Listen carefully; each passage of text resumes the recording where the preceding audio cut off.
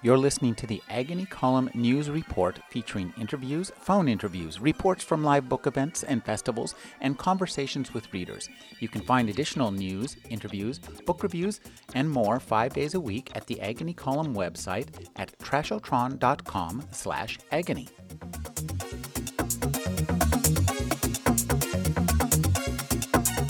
I'm speaking with science fiction grandmaster Barry N. Malzberg here at Science Fiction in San Francisco.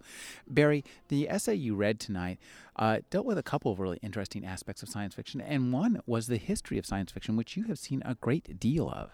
Yes, I've seen my share of science fiction. I sold my first story on January 11th, 1967, so that means 41 years. The field itself, as we know it, is only 82 years old. Right? The first issue of Amazing Stories, April 26th, 82. I sold my first story 41 years ago, which makes me, half as old as the field itself, and considerably more decrepit. Barry, one of the things I really liked about your essay was the way it revealed a side of science fiction that many people don't think about, especially the older science fiction writers, their social relations, which were, I think, a lot more complicated and entertaining than we might imagine. Yes, they were, and they have been chronicled, notably by Damon Knight in a book called The Futurians, published 30 years ago, which dealt with the social and sexual interrelationships of the first important generation of SF writers. And they were colorful. You were telling me earlier about a particular divorce scene. Could you tell that to our listeners?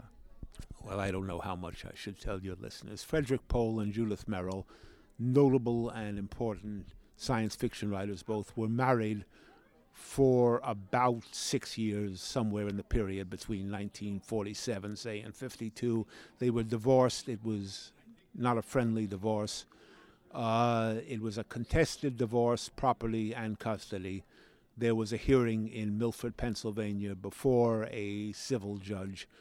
Each marital partner enlisted his or her friends to testify on behalf of him and on the various inequities and infidelities of the spouse. Much testimony was given. The judge was not pleased with it. Now, what was the judge's response? The judge's response was the science fiction people were people with whom he preferred not to deal. He was granting the divorce and throwing everything else out to court. You people settle it. I don't want to hear from you anymore, he said. Just go away. Now, Barry, one of the things I really liked about the essay you read was the sense of collapsing time within the world of science fiction. Science fiction is a genre that deals with time travel, and your author, in a sense, in your essay, experiences time travel in a most unpleasant manner. Yes, he does indeed. He does indeed, and that's a literary device. Hardly limited to science fiction. The magnificent late Philip Roth novels show a sweep and an ease in compressing time within a novelistic framework. I've done nothing original there, but I don't think that this kind of material has been handled that way. Now, as a science fiction writer, you've seen a lot of changes in the field. I mean, it's gone through 41 years since you first published. Tell us about how you feel about some of those changes and what you think matter the most to you.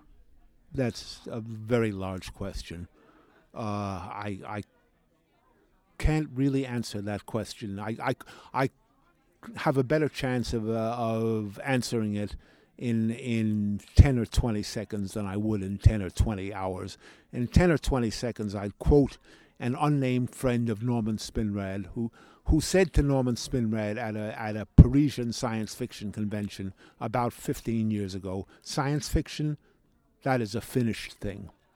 It is possible that science fiction as we know it, the genre, is a facet of 20th century technological change, that science fiction has served its purpose in explaining and analyzing that change and its implications, and it is now vestigial.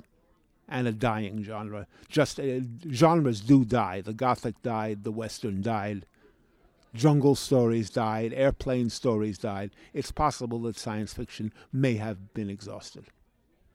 I don't know. Do you still write science fiction? A little bit, mostly essays, introductions, critical articles, the like. I haven't written much fiction in a number of years. I essentially got my work done. I wrote what I was intended to write. I did the best I could, and I have a body of work. And I don't think that I could do any more than I have done in terms of contributing to the category as a writer of fiction. As a critic, as an analyst, as a historian, I have a few things to say, yeah.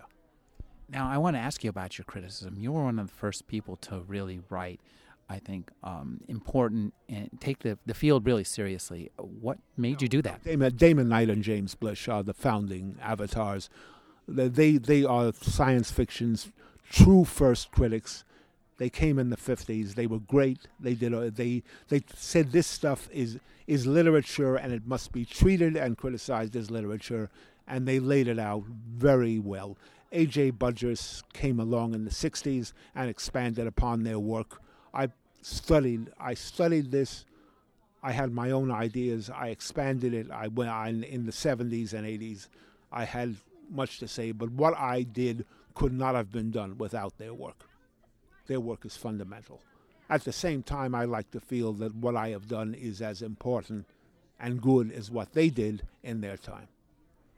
Now, what you did was based on the second generation or third generation of science fiction. So tell me about some of the differences. Between third and second generation, science fiction slid into decadence in the 70s, conterminous with Star Wars, Star Trek, the franchising of the field, and the exhaustion of most of its first generation, second generation material. What is decadence? I define decadence once somewhere as being that state in which form outweighs function, in which form is more important than function, and that's what began to happen to science fiction, with its first great enthusiastic period of creation behind it. Science fiction could only recycle and expand and so in some way parody or replicate its original impetus, and in so doing became a much more in cutting edge science fiction became more sophisticated, but it also ran ahead of its audience.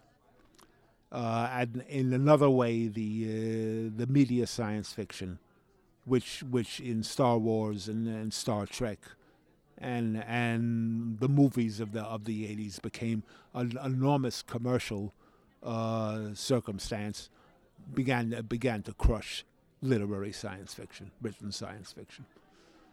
But that's a superficial summary of the situation, which is quite complicated. I've been speaking with Barry Malzberg. He's the science fiction grandmaster here at Science. No, I'm not a grandmaster.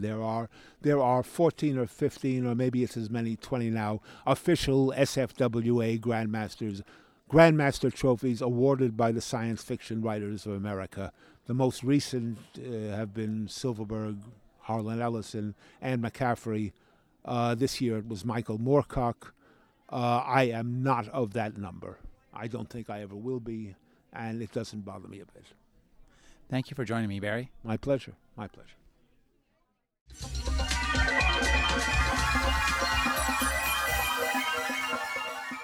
You're listening to the Agony Column News Report, featuring interviews, phone interviews, reports from live book events and festivals, and conversations with readers. You can find additional news, interviews, book reviews, and more 5 days a week at the Agony Column website at trashotron.com/agony.